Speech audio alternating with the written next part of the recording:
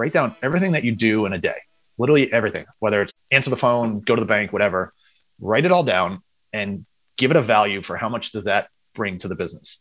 Or there's two ways you can do it. How much money does it bring to the business, or how much would it cost you to hire somebody else to do it?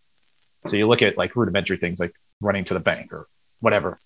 A VA or somebody could do that. So like, why would I be doing that as the owner of the company? Doesn't make a lot of sense. Then you get more intermediate tasks that might require some creativity or decision-making. That's more of like customer service level or something like that. And then you move into the management level, like something that might impact the business or have something to do with that. So we started assigning everything from like $10, $100, $1,000 and up. When I started realizing how much of my day was spent on these stupid tasks that like weren't bringing any money, I was like, holy crap, this is ridiculous. Welcome to Pivot Me, where we give business tips and mental hacks so you can move past your biggest obstacles and live the life you've earned. And now your host, business advisor and performance expert, April Garcia. For years, I made large companies larger and rich people richer. Now I coach driven entrepreneurs to hack success, create more time, and get better results through high performance habits, the Multiply Me method, and a little mental gymnastics. On Pivot Me, I talk to thought leaders and experts sharing our successes, our many screw-ups, and how we can all use both to move us to the next level. Join us and learn real, simple steps to pivot you and your business towards the life you've earned. First business falls flat on its face. His second business, he scales to 40 million and then exits. He goes on to scale numerous other businesses in many industries. Who am I sitting down with today? Well, you and I are having a chat with Gary Nealon, an e-commerce expert and serial entrepreneur dedicated to helping others scale their e-commerce business and maximize profits. Gary took a digital marketing approach to a cabinet business, created an audience of raving fans for their kitchen content, and has since done it for several other companies. Because if you can sell super heavy, not sexy kitchen features, then you can sell just about anything. He's real, he's honest, and he shares today a simple system, just a few questions he developed to help vet business ideas, product ideas that work for your staff, your vendors, and most importantly, us business owners. We love a good idea, but how do we keep from chasing them all? We love that shiny new object thing, right? As the Russian proverb says, if you chase two rabbits, you will not catch either one. Gary's about to tell us how to handle this problem. Let's get right into it. Gary, I'm so excited to have you today with Pivot Me. I'm pumped about the value that you're going to bring to the audience. You've got so much business experience, so much success. I want to kick this off by just understanding, when I look at your track record, there's a lot of things you've just knocked it out of the park. Gary, has it always been this way? No, shockingly. No, my first business actually failed miserably. God, I think I was 29. I had no idea what I was doing. I was working for a logistics company that basically helped companies get into Walmart. So if a new vendor came in, we showed them how horrible it was going to be, the whole process getting into Walmart. And I was like, man, I could do this for myself. Why can't, I don't know anything about business. Like I've never run a business or anything else like that. So I found some people to give me some money, put together a business plan, ended up buying a business. And that was in like 2007, I think. So right before the economy just crashed. Great time. Yeah, perfect timing. I don't even think we lasted a year before I was just running out of cash. So came to the painful conclusion that I was going to have to just shut it down and, lick my wounds. So ended up filing bankruptcy on that, started over from scratch, basically. So started with, I think I had maybe $4,000 in the bank, went back into sales, which is what I was in before. And then just was determined to never have to work for somebody again. So literally was spending like all my evenings just creating content, writing new articles and everything for the cabinet business that I ended up starting. So, yeah. So one thing I have to ask you about, Gary, is thank you for being honest and telling us your backstory. So you went and borrowed money, the business failed. So somebody's lost money. How do you wrap your head around that? How do you have the courage to go and do this again after such a huge stumble? I mean, that was actually the interesting thing. The only reason I started the other business, I mean, I knew I didn't want to work for anybody, but my whole goal was just to pay back to people that I borrowed money from. So it wasn't like when I first set out, I was like, okay, I need X number of dollars. I just have to make that each month, X dollars per month, and then I could pay them off. Then I'm good. And then I just realized, I was like, holy crap, this is actually a legit business. Like I can, now that I know what I'm doing, I can actually scale this. So slowly but surely we scaled it, ended up paying those people back. And then the business over the course of 12 years just turned into a monster. Wow. How did you know when you had that legit business? So you've gone from this other one now to this one. How did you know, oh, wait, I really have something that could scale? It was actually our vendor that kind of forced me. So he was one of the people that invested in the first company. So I was like, okay, he had a successful business. I was like, let me just sell your kitchen cabinets online. And he was like, I don't think they're going to sell, but if you guys want to do it, I'll supply you and everything else. So at one point we started doing too much volume and he was like, listen, I can't keep doing this from my warehouse. You need to get your own. So I was like, oh, okay, wait a minute. It's a good problem to have. Yeah. Like I'm no longer running this out of my kitchen. I need to now actually turn it into a legitimate business and start doing some of that stuff. So I'd say that was probably one of the tipping points, was just when the vendor came back, was like, I don't know what you're doing, but you're selling more than we thought you would. So we need you to actually, get your own warehouse and do that kind of stuff. That's a huge leap though, knowing that you didn't at the time have a lot of business experience to go to dealing with warehousing and cabinets. You sold cabinets online. Like, I mean, it's, oh man, to make that successful says a lot. I always joke about it, but it's actually one of the worst products you could possibly sell. Because it's like, if you think about a kitchen, there might be 50 some items that have to fit together in order for it to work. So if any of those are out of line, it's not going to fit. They're big and bulky. I mean, imagine having 1,000 pounds show up at your door and you don't know what to do with it. So like we had to do a lot of education on the front end, let people know what's going to happen when it shows up, like how to document it, how to do all that kind of stuff. So yeah, it's not an easy product. So like, crap, if I could do that, I could pretty much sell any product. Even traditional advertising didn't work. So like we had to do like really creative stuff just to kind of figure out like how to actually get in touch or get in front of people. So you started with selling the hardest things first online. And then did you move on to, well, let's talk about how you did that. So how you scaled what many would consider one of the hardest things to sell online. You did it. And it sounds like at the time you didn't have that much experience behind you other than this other business that didn't work out. You must have done something different than your competitors.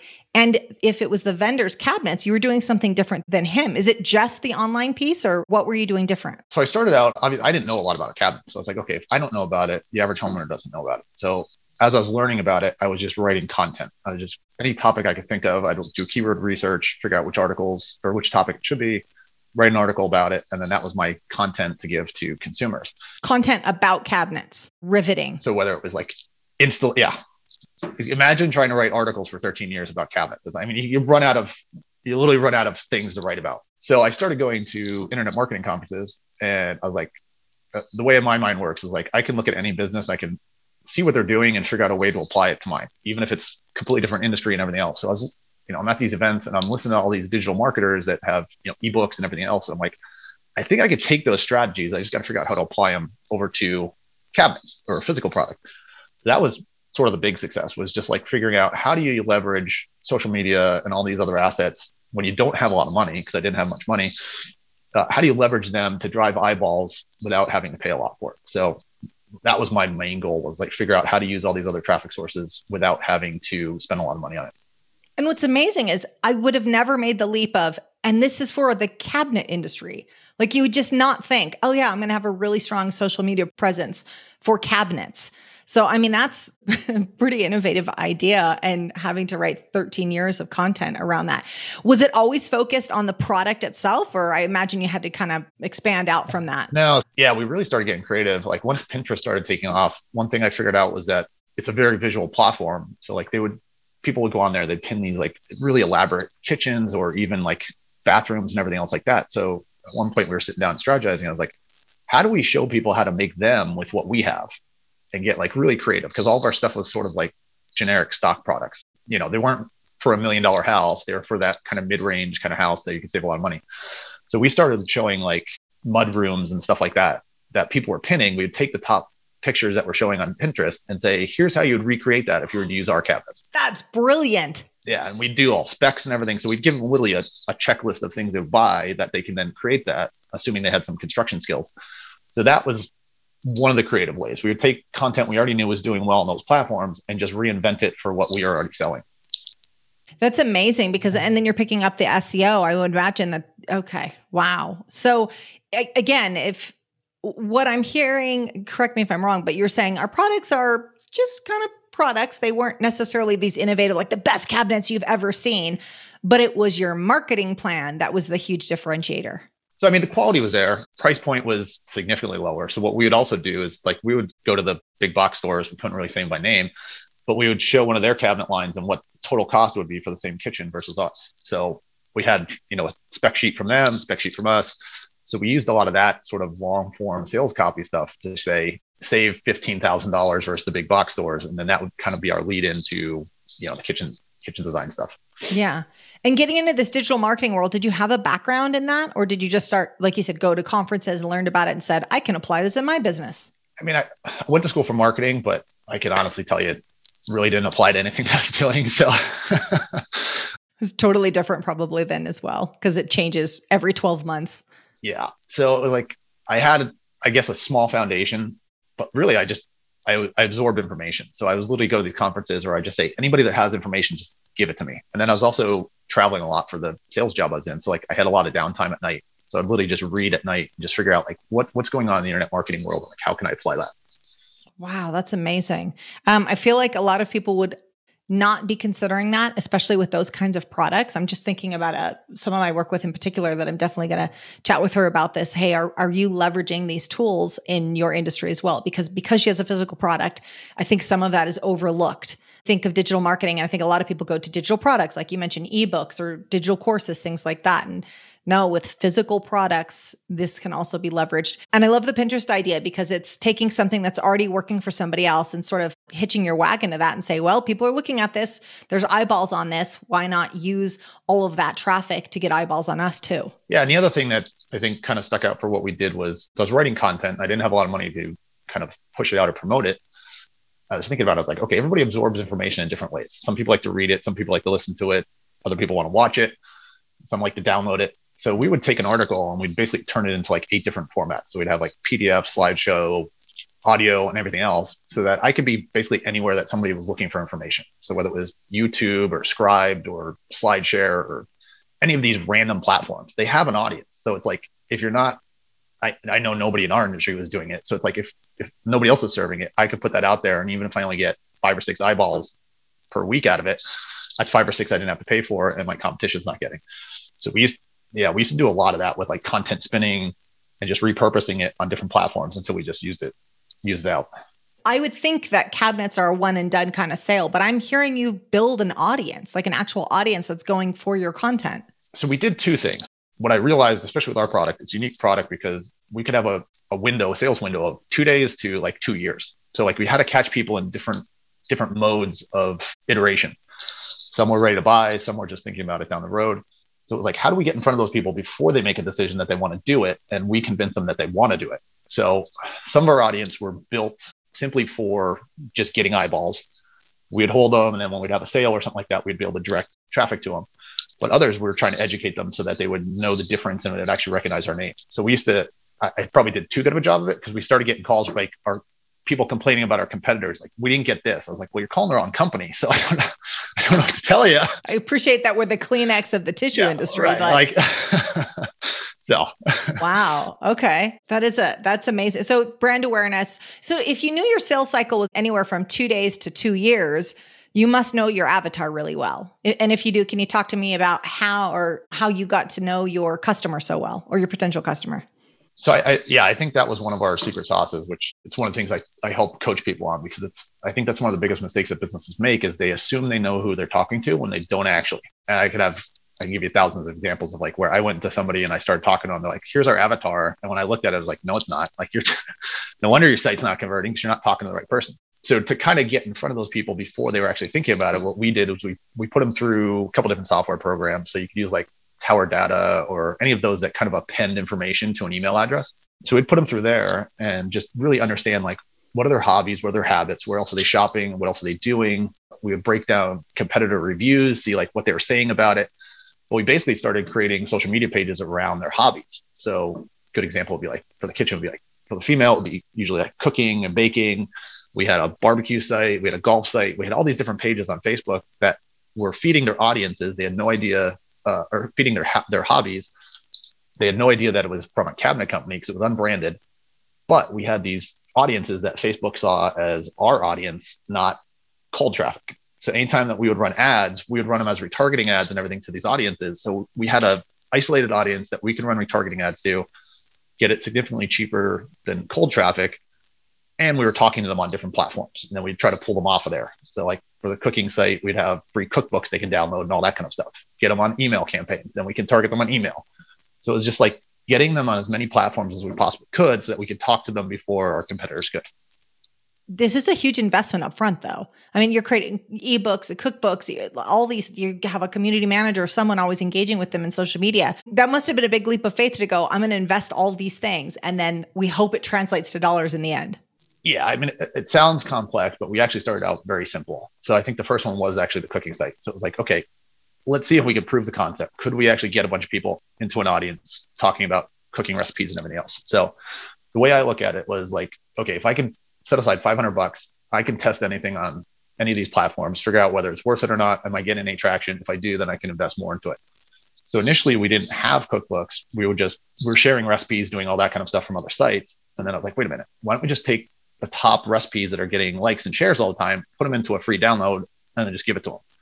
So we kind of did it in stages. It wasn't like we mapped this whole thing out initially, but after that, then we moved to the next topic. And at some point, I think we had somewhere near like 2.5 million followers on all these different pages that we can then target with whatever we want. That's amazing. So I want to ask you about the cost per acquisition that you said you got down. Before I ask that question, before we go off in that direction. So you said you sit down with companies in the past. So you said, I'd sit down with companies, their site wasn't converting. They would describe who their avatar was, and you'd know that that's not the case. If we have a business owner that's listening right now and they've got a site that's not converting, how do they know if their avatar's wrong? I would say, so there's a couple of ways you could do it. One is kind of put them through one of those appendage services. So it doesn't even cost you anything to kind of get like a general idea of who they are.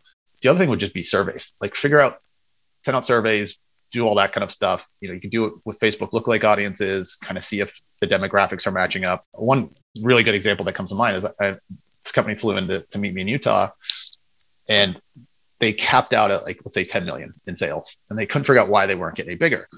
So we sit down, we start talking to him. He's like, oh yeah, my audience is gamer, because they do this like special chair, like orthopedic chair. He's like, they're gamers, they're in their 30s and everything else like that. So we put them through the cycle of like, you're targeting the wrong person. That's why. I was like, your audience is actually like a 50-year-old human resource manager who's buying these things for his staff so that they can get longevity. So we literally changed nothing on the site other than the imagery, because he had like young kids on the site and all this stuff.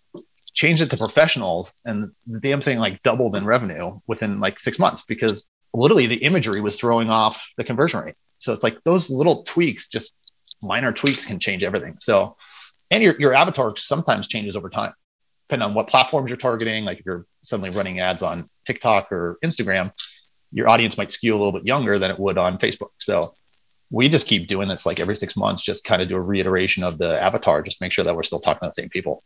Yeah. And just to clarify, we've talked about avatars many times on Pivot Me, but let's just clarify real quick. So actually, let's hear it in your words. Gary, describe to us what an avatar is to the business owners and why it's so important that they know exactly who that is. Yeah, to me, the avatar is the targeted person that's actually buying your product. And to give you a good example, so for the cabinet company, we actually had multiple avatars, which is what our competition didn't figure out till years later. When you think about it, we had construction professionals, we had real estate professionals, we had flippers, and we had homeowners. Every one of them buys for a very different reason, and they have very different language that they use. Like if I'm talking to a contractor, I'm probably not going to talk in the same language that I would to a homeowner, simply because they're more educated. So what we started doing was creating sales funnels based off of those avatars and the verbiage that they would use. That was the game changer in terms of conversion rates and everything, because we were no longer talking to a homeowner about how they fit in there. It was literally the wife's looking for the aesthetics, the husband's kicking the tires, making sure the quality's good. When you change the verbiage on that to talk to those people, completely different conversation. So that to me, avatar is probably the biggest thing, especially when you have traffic already. If you have enough information, you can figure out who that is and then just change your sales copy to match it. Yeah. The sales copy, the imagery, like you were saying, if I'm a 50-year-old HR manager and I log onto a site and I see a gamer sitting there, I go, oh, this isn't for me. But if I log on and see someone that looks like me, talks like me, the sales language sounds like as the phrase goes, the conversation that's already going on inside your head, if they're talking in that same language, then I go, oh, this is for me. I recognize this as self. I recognize that this is going to be my solution, which is so important. And a lot of times we do have more than one avatar. So you might have primary, secondary, and then maybe a much lesser tertiary, but you have to speak to them differently and you have to show them different imagery. And also the suite of products you might show them can change depending on what your products are. I was going to say another really quick example would be like we started buying up pet brands in the last 2 years. What we figured out is there's two different avatars. There's somebody that is looking for a solution for a problem that their dog already has. And then there's people that are healthy that are looking to prevent those things. So those are two completely different conversations too. So if your sales copy doesn't match that, somebody that's into health and is coming there, they're not looking for that solution to that problem. And you could have a totally different conversation with them than you would somebody that's just literally found out that dog has hip problems and they need to find a solution. Yeah. Only 3% of speakers, podcasters, and authors make enough money to do it as a full-time career. 3%. Man, that's bad. I came from the big business world, and if I wanted to scale my speaking career and release courses, I knew I needed more than just case studies and metrics. I actually needed a personal brand. Brand Builders Group is a personal brand strategy firm for thought leaders, experts, and entrepreneurs, and they work with some of the biggest names. They help clarify your message, expand reach, and increase revenue while monetizing your personal brand. I still do their monthly consulting package, but I've also done their workshops, webinars. They're all great. Don't be part of the 97% who can't afford to do the work they love full time. Connect with the same team I hired to help me. Check them out at pivot-me.com/partners and get on their schedule for a free call. For those who are listening right now, if you think your website is just a brochure, it's not. Your website is a salesperson working for you 24/7. You have to have this kind of language on there, the sales copy, the imagery. It needs to be on there to take the customer through a journey that you want them to go on. It's not just a static brochure that it's like, oh, I run a business and I stand up the sales page and that's that. You're taking them through a journey, which is why it's so important to separate between the person that has a healthy dog that wants to make sure they stay healthy versus the one that's like, is Fido having a hard time? You want to make sure that his golden years are as golden as possible. You're going to speak to them differently. And that's important for your conversions. And again, it's not just a brochure. It's an actual, effectively a salesperson that's always up 24/7. And the interesting thing is not only does it change your conversion rates, but it also then optimizes for the advertising platforms. So if it converts better, cost per acquisition drops. It's just this cyclical thing. So the more you can kind of modify that, even like micro changes are going to have a massive impact on your cost per acquisition, your conversion rates, and everything else that goes along with it. Yeah. So that's a great segue to the next question, which is, so I read that your cost per acquisition used to be $120 in this industry, and then it dropped to, was it 15? It was in like the 20s when I ended up selling it. Yeah. Pretty substantial. So how did you do that? So that was through sort of those social media pages that we created. So like, as I said, we had Facebook saw that as an interior audience, not a cold audience. So they already had some connection to us. Our ad accounts were already connected to them. So when we ran ads to them, we were getting them at almost like retargeting prices instead of cold traffic prices. So it was a really easy way for us to drop our cost per acquisition without doing a whole lot of work on the front end, other than building those pages. Gotcha. And again, explain cost per acquisition. So if someone's not running ads right now, explain what that is and why it's important. Yeah, I mean, cost per acquisition is what is the total cost to acquire that customer based off of ad spend. So every industry is going to be different. Even within the pet industry right now, it's completely different based off different platforms. So when we consider cost per acquisition, we're looking at what is our lifetime value versus what can we pay for a customer right now. Obviously, the larger the lifetime value, the higher order or higher total spend they're going to have, you can spend more for them. I think, there's been a dynamic shift in that, but when we first got started, everybody was trying to make money off the first order. And it was like, okay, as long as we can prove that we can spend more than that, we're going to beat everybody anyway. So we focused on lifetime value and just tried to create as much value on the back end as we possibly could so that we could spend more on the front end. Yeah. What irony is, if you're willing to spend more, you probably end up spending less because they give you higher quality traffic. It converts better. It drives down your cost per acquisition. It's a weird kind of shift in mentality, but the more you're willing to spend, the less it's probably going to cost you. Yeah, you got to have the long vision though to see that. Otherwise, you're like just saying the immediate dollar signs, and you're like, no, it doesn't make sense. But if you've got the vision, you'll see it make sense. So one of the things I wanted to ask you about, so when I look at, we talked about the cabinet making business, you've scaled several businesses. You're talking about pet businesses now. One of the things that I've heard you talk about is we as entrepreneurs have the shiny new object syndrome, right? So something we go, oh, this is an amazing idea. Let's do this. This is an amazing idea for a product or a business. And we go out there and we throw the resources and the mental real estate towards it. And sometimes that can get us in trouble. I know Keith Cunningham says the phrase I love, which is businesses die from indigestion more than starvation. Like we're just trying to do too much. We're trying to take in too much. So I hear you've got a model on how to kind of dial in this idea iteration, how to assign a value. Can you walk us through that? Yeah, so it not only applies to like your ideas, but for us, we used it internally for employees because we used to do weekly meetings. And it was like, hey, anybody have any cool ideas or anything that we can do, implement for the company? It's kind of hard to just tell somebody, no, your idea stinks, even if and it may not even stink. It may not just be that there's like other things that are more higher priority. So we came up with like a framework. It was basically, it was 5 columns. We put the idea on the board. It would be a value of 1 to 10. How many resources do we have internally? How many resources or how much resources will we have to go out and get? What is the realistic time frame for completion? How much is this going to cost? Rough estimate. And then how much revenue would it bring in?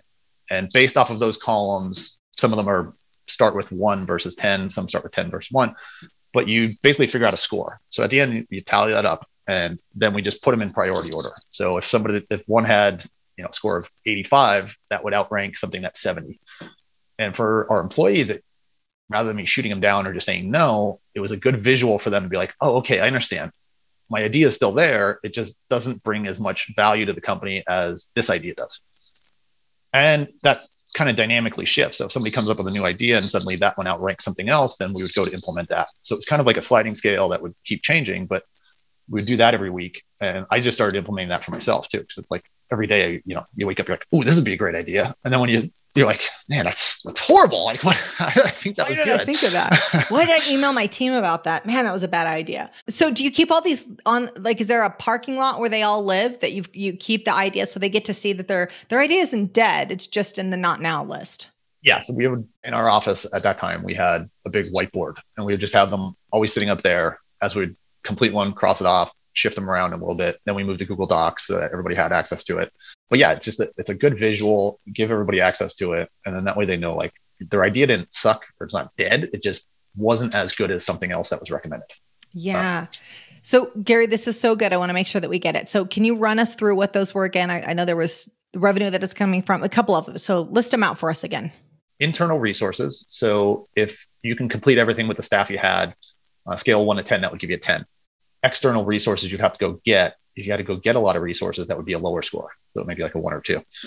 Time to complete. So is this like something that could be done immediately, or is this something that's going to take 2 months to redo the website and all that kind of stuff? The less time it takes, the higher the score gets. Cost.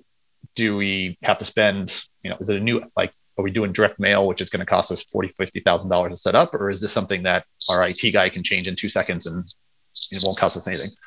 And then rough ballpark of what do you think the ROI is on that? Is it, is this a $10,000 project? Is it a $100,000 project? What are we realistically going to get back from that? And again, some of these are, they're just guesses, but those 5, if you can figure out those 5 and just assign a value to it, that gives you a pretty good ball estimate of, how much value that's going to bring to the company. I love this idea. I think this is, honestly, Gary, I think this is genius because it puts, it quantifies the value. It also, like you said, it makes it easier when you're having the conversation with the employee when you're like, yeah, we tried that 24 months ago. It was a freaking failure.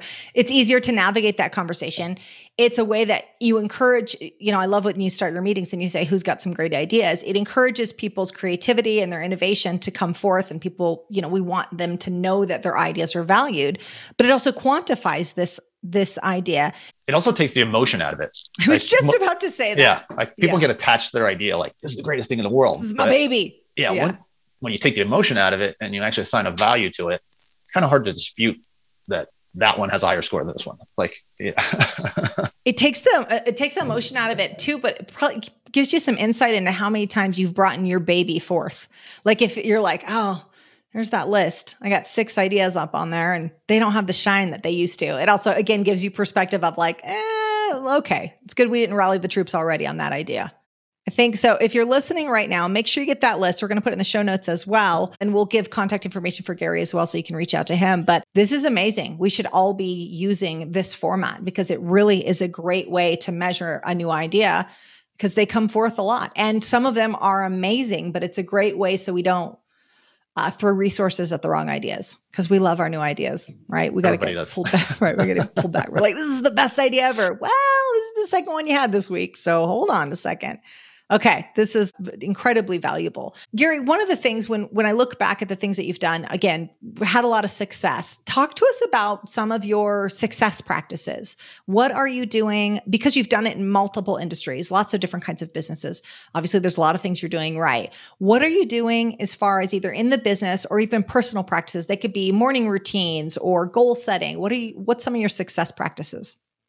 Yeah, so I'll talk about both. Personal, I definitely didn't have good practices when I ran that business. I was working 60, 70 hours a week, eating like crap, all that stuff. After that, I realized, played college basketball, so I was always an athlete. I was like, I got to get back in shape. So part of my routine now is I figured out that I work best early in the morning and then mid-afternoon. So what I'll do is I'll get up early, do a couple hours of work, and then I have a workout routine where I train, sauna, cold plunge, all that kind of stuff to kind of get my body back in shape. And then I can jump back into work with a lot more energy. So that's what works best for me. I don't necessarily think that everybody does that. Sure. But are you a Wim Hof fan? I've done it before. It's not really my cup of tea. I just sit in there and scream like a little kid for a couple minutes and then just get out. Not everybody's into the cold plunge. I'm like, wait a second. There's got to be a story there, Gary.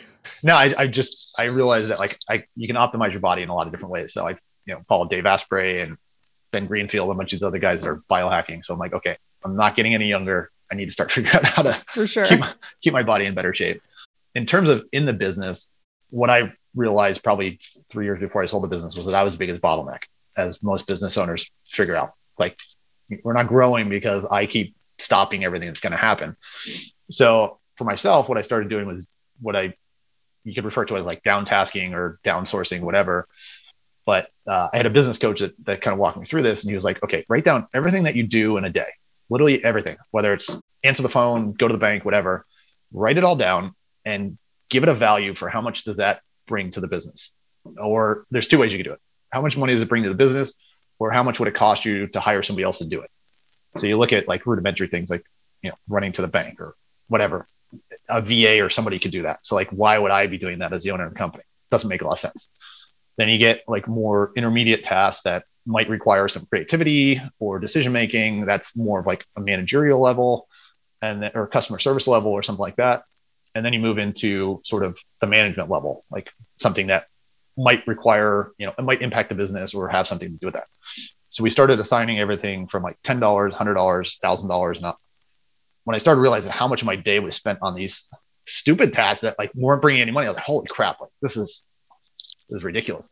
So I started downsourcing that. So at the end, we had all of our employees I gave them permission every day to like write down everything that they wanted that they did, and anything that was below their pay grade, let's downsource it, push it down to the next person. So I ended up actually buying a virtual assistant company because of this, because we started downsourcing so many different tasks. But what it does is it frees up probably 80% of your day to then focus on higher value stuff. And it also got the employees in the mindset of, okay, I shouldn't be doing this. I should be pushing that down to somebody else because I can create more value. So just by again, looking at like what you're doing on a daily basis and assigning value to it, it's kind of hard to dispute that like, if you're doing a $10 task that can be outsourced, why would you be doing that when you're getting paid, X number of dollars more than that? So that was really good. And it allowed me to free up my time to focus on strategy and company growth. And then that's when we really started to explode. And that's such a great point, Gary. Two points on that. So one is business owners are almost always the biggest bottleneck in the business. And we make the mistake, Gary and I were talking about this before, we make the mistake of attributing the success we have now to the wrong practices. We go, well, no, I've always kept my eye on the bookkeeping. And so that's how I got to 20 million a year. Well, maybe you got to 20 million a year despite the fact that you had your fingers in all the pies. So we often attribute how we got that success to the wrong thing. And a lot of time it's limiting practices. The other point I'll make is that when talking about delegation, when talking about what to outsource, one of the phrases I really, really encourage people to use is, instead of ask the question, can I do this? Because you say, well, of course I can run to the bank. I mean, it's no big deal. It's on my way home, right? All the ways we justify. Do not ask the question, can I do this? We are resourceful people. We can do just about anything. Ask the question, should I do this? Should this be me? Should this really be me? In fact, I have people ask it twice. Does this need to be me? Okay, does this really need to be me? Because when we ask, can I, the answer is almost always yes, but the company can't grow bigger than the owner. So if the owner's mindset is small, the business will stay small. We'll keep bumping up against our own limitations. I'd say the other thing that I commonly hear is, well, I can't find anybody that can do it as well as I can. And yes, because it's your business, you have more skin in the game. No one's ever going to do it as well as you. But if you can find somebody that can do it 70%, 75%, and that frees you up to do other things, like that's the key aspect of it. And it could be diminishing returns, right? So like sometimes I don't do design. Whenever I try to get involved in design, I get frustrated, but I have all sorts of opinions on design. And so there'll be there's a proposal that came over yesterday, and I was like, I don't like these design elements, and this needs to be moved around here, here, and here. It's because my EA is off this week moving. If she was here, she would have said, April, this is good enough. She does the design. She oversees it. She would have said, it's fine. Let our designer release it. It's great. But then I get involved and I'm like, well, this could be a little bit better. Well, there's diminishing returns. Yes. Sometimes you just got to celebrate the B plus. It doesn't need to be the A plus. Us business owners, because we're like, this is our business. This is our baby. This is our image. This is our legacy. We want to make things better than they need to be too. I'm a firm believer to fail fast. I'd rather put something out, have it fail really quick, make modifications and go, versus sit there and kind of keep tweaking until you never actually put it out there. And then when you do, it's an epic failure. So yeah, right. So what would you say to the business owner that's listening to it that says, I want to delegate these, but people can't do it as well as I am? Or I've tried to delegate in the past, but it got messed up. What would you say to them? I would probably modify your hiring practice. That was one of my mistakes in the beginning. Was I was just hiring the wrong people. I didn't know how to hire, and I never really outsourced it, the hiring process. Since then, I've gotten a lot smarter at it. And now I just realized I just need to know enough to be dangerous and know whether they're valid in what they're doing. I don't need to know everything about it. So like, yes, could I run Facebook ads? I absolutely could. Is it the best use of my time? No. But if I'm going to hire somebody, I know enough of the questions to ask to see if they're valid. So my whole philosophy now is learn enough to be dangerous, but pass it on to somebody else that's an expert. Absolutely. And have a good system or process that you're not attached to the person, you're attached to the process. So for some reason, if that person does go away, then you step someone else in and they can take over that process. That's actually a good point, because I think that's one of the hiring mistakes that people make is they don't really define what the job is. It's just like they hire somebody and they're like, okay, you do all of this. They do it all the time. And they're like, well, what am I supposed to be doing? Like that. Like you don't have like an actual SOP or anything that they could follow so that they can actually succeed. And then you're like, well, why'd you lose that? Why'd you fail on that? Because they didn't know what they're doing. They're just kind of making it up as they went along. Yes. We were just talking about this last week. And when delegation fails, it's often the delegator that's the problem. We always think it's the delegatee. I'm not sure how that works, but we're going to go with it. We always think it's like, oh, they didn't do it right. Oh, they didn't deliver on expectations. You didn't communicate the expectations. You did not define what success looked like. It's amazing how many small business owners will say they need to bring someone on. And how do they describe that someone? Oh, I need a jack of all trades. Right? How many times have you heard this? Right? As a business advisor, I'm always, I just need a jack of all trades. Oh. Or they're looking for the unicorn. Right. Well, someone who's why not just passionate. hire 3 or 4 people that can actually do all of that and then actually specialize in it instead of just giving everybody a generic job? If you're looking for the jack of all trades, it's because you have not clearly defined what you need in that role. Do the work up front.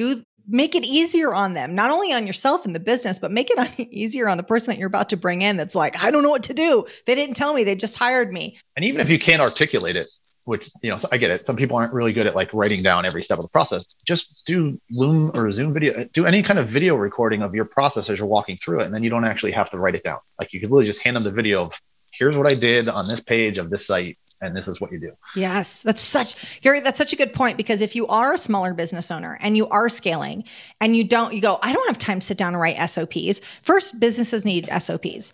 I hear you. You're too busy for SOPs. business. That's not just 100 million plus business practice. We should have SOPs. However, I get that you're super busy. If that's the case, like you said, do a Loom video, do a Zoom video, do a screen share, walk that through the process, and then task your employee with writing the SOP. That like, all right, this is how we upload the podcast and this is the process. And here was the password I just wrote in, and then task them with doing SOP. There's no shame in having the employee write the SOP for their role as they go. Gary, do you still own the VA service company? Because I feel like a lot of our listeners could benefit from that as well. Yeah, I do. It's called sidekicks.co. Sidekicks.co. Okay, we'll add that to the show notes. That's incredibly valuable because that's a question we get asked quite a bit. I'm going to read a note that I've got here in front of me. Number 1, it says, I took control of my life and my goals and made them happen. Number 2 is focus.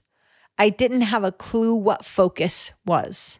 Number 3 says, I'm really thriving with weekly accountability and a team to help. These are just some of the feedback we've received from our weekly mastermind calls. We've been running them for years. They have been so powerful, so impactful, and they've all been full, but we finally opened a new time slot with live coaching with me and 8 other awesome people. Once a week, they will get to know you. I will get to know you, and we will all be pulling for your success. Hop over to pivot-me.com/mastermind, answer those 4 questions and get on a call with me. Come on over. Your team is waiting for you. Let's do this together. So Gary, when I look at your past, there's been some shifts, right? There's some pivots. So we talk a lot about sort of a pivot point in your life, your business, where everything changed. Sometimes it's one that's kind of forced upon us, like a car accident or a fire or a business gets sold out from underneath us, something like that. And some of them are decisions we've made. The day that we say, that's it, I've had enough, I'm changing, or I'm going in a different direction. When is a time in your past where you had a pivot like that? Oh man, there's been a ton of them. I mean, the biggest was the first business failing. Up until that point, I was a good student, athlete, hadn't really had any major failures. And that was like just a wake up call. I was like, holy crap. But it also reinforced in my head that I'm not a good employee. I can't work for somebody. I need to be doing something on my own, no matter what it is. I think that was probably the biggest shift, but it also showed me what I would call rock bottom for me. So now that I know what that is, I have maybe overconfidence, but I'm not really fearful of losing everything. It's like, okay, I've already been down there. No matter what I do, I've got everything up here that I can start another company. So even it's allowed me to take probably a little more risk than most people would, simply because I know that even if this fails today, I can just start another one tomorrow and I can just move on with the marketing knowledge that I already have and just implement something else. So that was probably one of the biggest shifts. Yeah.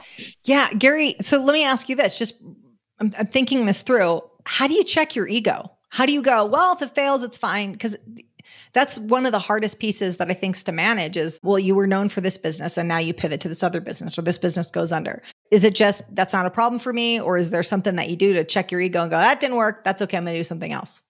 Me personally, I'm usually not associated with the business itself. Like I'm not the face of it. I became known for that from the background, but like I don't attach myself to the business. So even if I've had in the last, 4 years, I've had probably 2 or 3 that failed. I didn't put any emotion to it. It was a business decision. I tried, it failed, moved on. I don't know if there's a process that I came up with for that or necessarily. That's just the way I operate. It's like, okay, let me try it. I could test it for X number of dollars. If it fails, I didn't lose everything, but at the same time, I learned something from it. And as long as you keep learning from those mistakes, failure is the easiest lesson in life. It's like when I talk to people, I don't really care what their success stories were. I want to hear how did they fail and what did they do to fix it? Because I'm going to learn from that more than I would from somebody that's running Facebook ads and suddenly scaled to 20 million, 30 million, whatever. What's interesting is you just said you back the emotion out of it. And I'm thinking about your model for your idea iteration. You also back the emotion out of that. I'm noticing a theme here of like, no, I'm able to pull the emotion out so that I can make the logical decision and not the emotional decision. Well, yeah, because I think a lot of people get caught up in like sunken costs. I had a project that I was working on. It was a passion project. I probably dumped way more money than I should have into it about 2 years ago. And I just didn't consider it a sunken cost. And then I stepped back. I was like, wait a minute, what am I doing? Like, it doesn't matter if I throw another 8 figures at this thing, it's never going to be what I want it to be. So like, I just got to cut my losses and move on. I think a lot of people have a hard time doing that. because it becomes their baby. And they're like, they'll either choke it to death or they'll drown it to death with whatever, but like they'll just keep going because they're afraid to say that they failed. Failure is the best lesson in life, at least in my opinion. Like, yeah. Your business is not your baby. That was the theme in a recent interview that we did with M&A expert. She kept saying, no, your babies are your babies. Business is not your baby. And when you think about it like that, it does not serve you. And I think a lot of business owners do think about it like that. Have you always had that approach, or do you just kind of know, I'm in love with business, I'm not in love with the business? Well, so for me, it was like the marketing. Anything I get into, how do I talk to that customer? Like, I'm fascinated by that, like the psychology side of it. And like, just how do I reach them? Where do I reach them? And how do I reach them at the point where they're ready to buy? So even, when I scaled the business and I was brought in, when I, kind of that down tasking, I realized my strength is not managing people. It's not really running a business. It's driving eyeballs and marketing. So as long as I could focus on that, I'm good. So I almost consider myself a consultant for the businesses that I own now. I don't call myself the owner. I'm just like, okay, I'm going to consult. Whenever you guys need help, let me know. But that way I'm backed out of it and I can see it purely from the number standpoint instead of being like, no, this is my baby. And like, I got to get it to whatever. That makes complete sense. And it makes sense how then the emotion isn't attached to it. Okay, let's switch gears a little bit. So one of the things we talked about before we went on is one of the things we talk about a lot on Pivot Me is how business owners sabotage. Either personally, they sabotage their business. We've talked about a few things, which is they've got their fingers in all the pies, right? They're doing tasks that are way below their pay grade. They're not leaning into their genius. All these ways that business owners can sabotage. What are some of the ways that either you or the businesses that you've worked with have sabotaged, and what can people do about it? Yeah. So the company I almost sold it for 5 times less than what I got. Yeah. Wow. Okay. I think one of the ways that they sabotage is they get, at that time, for me, I was burnout, just had a major issue with theft. And I was just like, what am I doing? Like, this is not the type of business I want. Like, I'm out. Like, I just want out. So I put it on the market and I got an offer and I wasn't super happy with it, but I was like, you know what? I don't care. I just want out. And then luckily one of my friends was smart enough to say, you're stupid for doing that. Like, hold on, think about it, take the emotion out of it and like, just step back and just look at it from a clear standpoint. But I would imagine that's probably one of the biggest ones. Like, they either get burnout or they, like we talked about before, they don't think they can hand anything off to anybody else. So the employees don't feel like they have any input or any control. So the company just kind of flounders or does whatever. And I'd say the big one that I run into now when I do any coaching is everybody's like either one platform dedicated or maybe 2. And they don't mitigate the risk by diversifying traffic flow, which is one of the biggest ones. Like a change of TOS on Amazon, if you're only on Amazon, your business can be gone tomorrow. If you're on Amazon, Facebook, Shopify, all these other platforms, yeah, it's going to hurt your company, but it won't destroy it. So I think those are probably the 3 that I can think of right off the top of my head that like ways that people really sabotage companies. Yeah.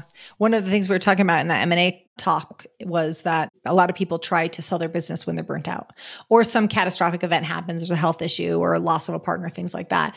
But a lot of times it was during burnout. And that is not the time when we make the best decisions for our future. When we're burned out. So I have one more question, but before I do that, Gary, where can people connect with you? I mean, easiest is on my website. I basically do brain dumps on there. I try to do it every week, but it's just GaryNeelan.com. It's like anything that I try to use. One of the reasons I got back into e-commerce was because I was like, okay, if I'm going to be coaching, I need to have a business that I could base it off of. Otherwise I'm just one of those guys that have, retired 20 years ago and are still talking about the same stuff. So a lot of what I talk about is like what things that we're actually implementing in the pet businesses and then, convey it over to anybody that wants to read it. So I'd say that's probably the easiest way. So really relevant. Okay, perfect. So for the social platform, is there a place where you're most active social? Facebook and Instagram. It's kind of a mix. I just kind of hop around back and forth. Anytime I have an idea, just toss it out there. You're like, again, I diversified my exposure. Like I'm on all of them. Okay, we'll put it in show notes as well. So the last question is, if you could tell the world one thing, what would it be? So I actually started doing, and I'm not telling the world, but I started going into high schools and speaking to high school kids, especially like lower income areas, explaining what entrepreneurship is. Because I grew up in a blue collar family. So it was like, I didn't have any examples of entrepreneurship or anybody that I could reference. And it's amazing when I started going into these schools. When I was in Philadelphia, I started going to like Philly schools and moved up to New York and everywhere else. Some of these schools don't even know that they can like that they could be their own business owner. It's like, and it's such a shame. Like that is when you have the most creativity, like come up with an idea. Just talking to these kids and just saying, hey, even if you see a product you love and there's something you want to change about it, that's the way that you can start a company. Like just look at everything you do on a daily basis and just see, could you improve that? How could you do it? And that's a company. And when you see somebody's eyes light up, they're like, holy cow, like I can own my own business. Like that to me is awesome. So that's kind of what I've been doing, is just trying to educate younger children on like, you can have your own business. Like you don't have to go to college. You could if you want, but like, go to college, go work for somebody, work a 9 to 5. Like that doesn't have to be the standard just because either your parents were like that or you don't have any other examples. So that would be my big one, I think. That's a great answer. Gary, was there someone who was that for you? Was there, I mean, you said you grew up in a blue collar family. Where did this concept of entrepreneurism come from? I have no idea. I saw it in the movie. I had this conversation with my sister and brother because they both work, regular jobs. I was like, how did I end up like I don't understand it. I think I was willing to take more risks. I don't know. My mentality was just like, I don't want to work for anybody. Like I'm not good at following somebody else's direction. It was encourageable. And that's how I got into entrepreneurism. Okay. That makes sense. Okay. Well, thank you so much, Gary. Thank you for this information. The insight was fantastic. We'll share all the information on our website and in our social media and on our show notes. Thanks again. Awesome. Thanks for having me. Have a good day. All right. Let's recap on the system to evaluate a new idea. Here was that list again. So the first one was internal resources needed, scale of 1 to 10. External resources needed, 1 to 10. Time to complete. Obviously, these are estimations. 1 to 10, the cost. 1 to 10, revenue expected. Man, this framework is just brilliant. And it doesn't just work for a business owner evaluating a new idea or product. This is pretty much any endeavor in our life. We should do some version of this model. It's a great way to quantify a new idea and quickly determine its viability. And even better, we keep all those ideas in a parking lot, this running list, so you can compare those ideas at a later date. The best ones rise to the top and we back the emotion out of it. And we can be very emotional about our new ideas, our new babies. Also, I love when Gary says that business owners are the biggest bottlenecks of the business. And often it's the aversion to delegating. Let me ask you, how many wildly successful experts have we had here on Pivot Me? And they said the same thing. We're the biggest hurdle. And remember, if you're struggling with delegating, never ask the question, can I do this? The answer will almost always be yes. Instead, ask, should I do this? Is this really what I should be spending my time on? Assign a value, a dollar amount to your time, and be aware if you're spending your time on something worth less than that, you are robbing genius from the company. In closing, use Gary's framework for vetting a new idea. Take time to know your avatar well and speak their language. Don't be like some of those clients Gary had sat down and they said, oh yeah, our avatar is this person over here. And he's like, nope, it's not. So it matters to speak their language. It matters to have the imagery that represents them well. Go connect with Gary at GaryNealon.com. We'll put it in the show notes as well. Thanks for joining us this week, and we'll talk to you next Thursday. Take care. Thank you so much for dialing in today. And don't forget, make sure to subscribe wherever you get your podcast. And if you love what you hear, give us a 5-star review. It means the world to us. Hit me up on Instagram at @AprilGarcia or check us out online at pivot-me.com. This is all made possible with the support of you listeners, the numerous contributors, and our clients. Our music and production is by the amazing Rockwood Audio. Join me next time for more tips on how to hack success. And until then, make it a great day. Thanks, guys. You guys are amazing.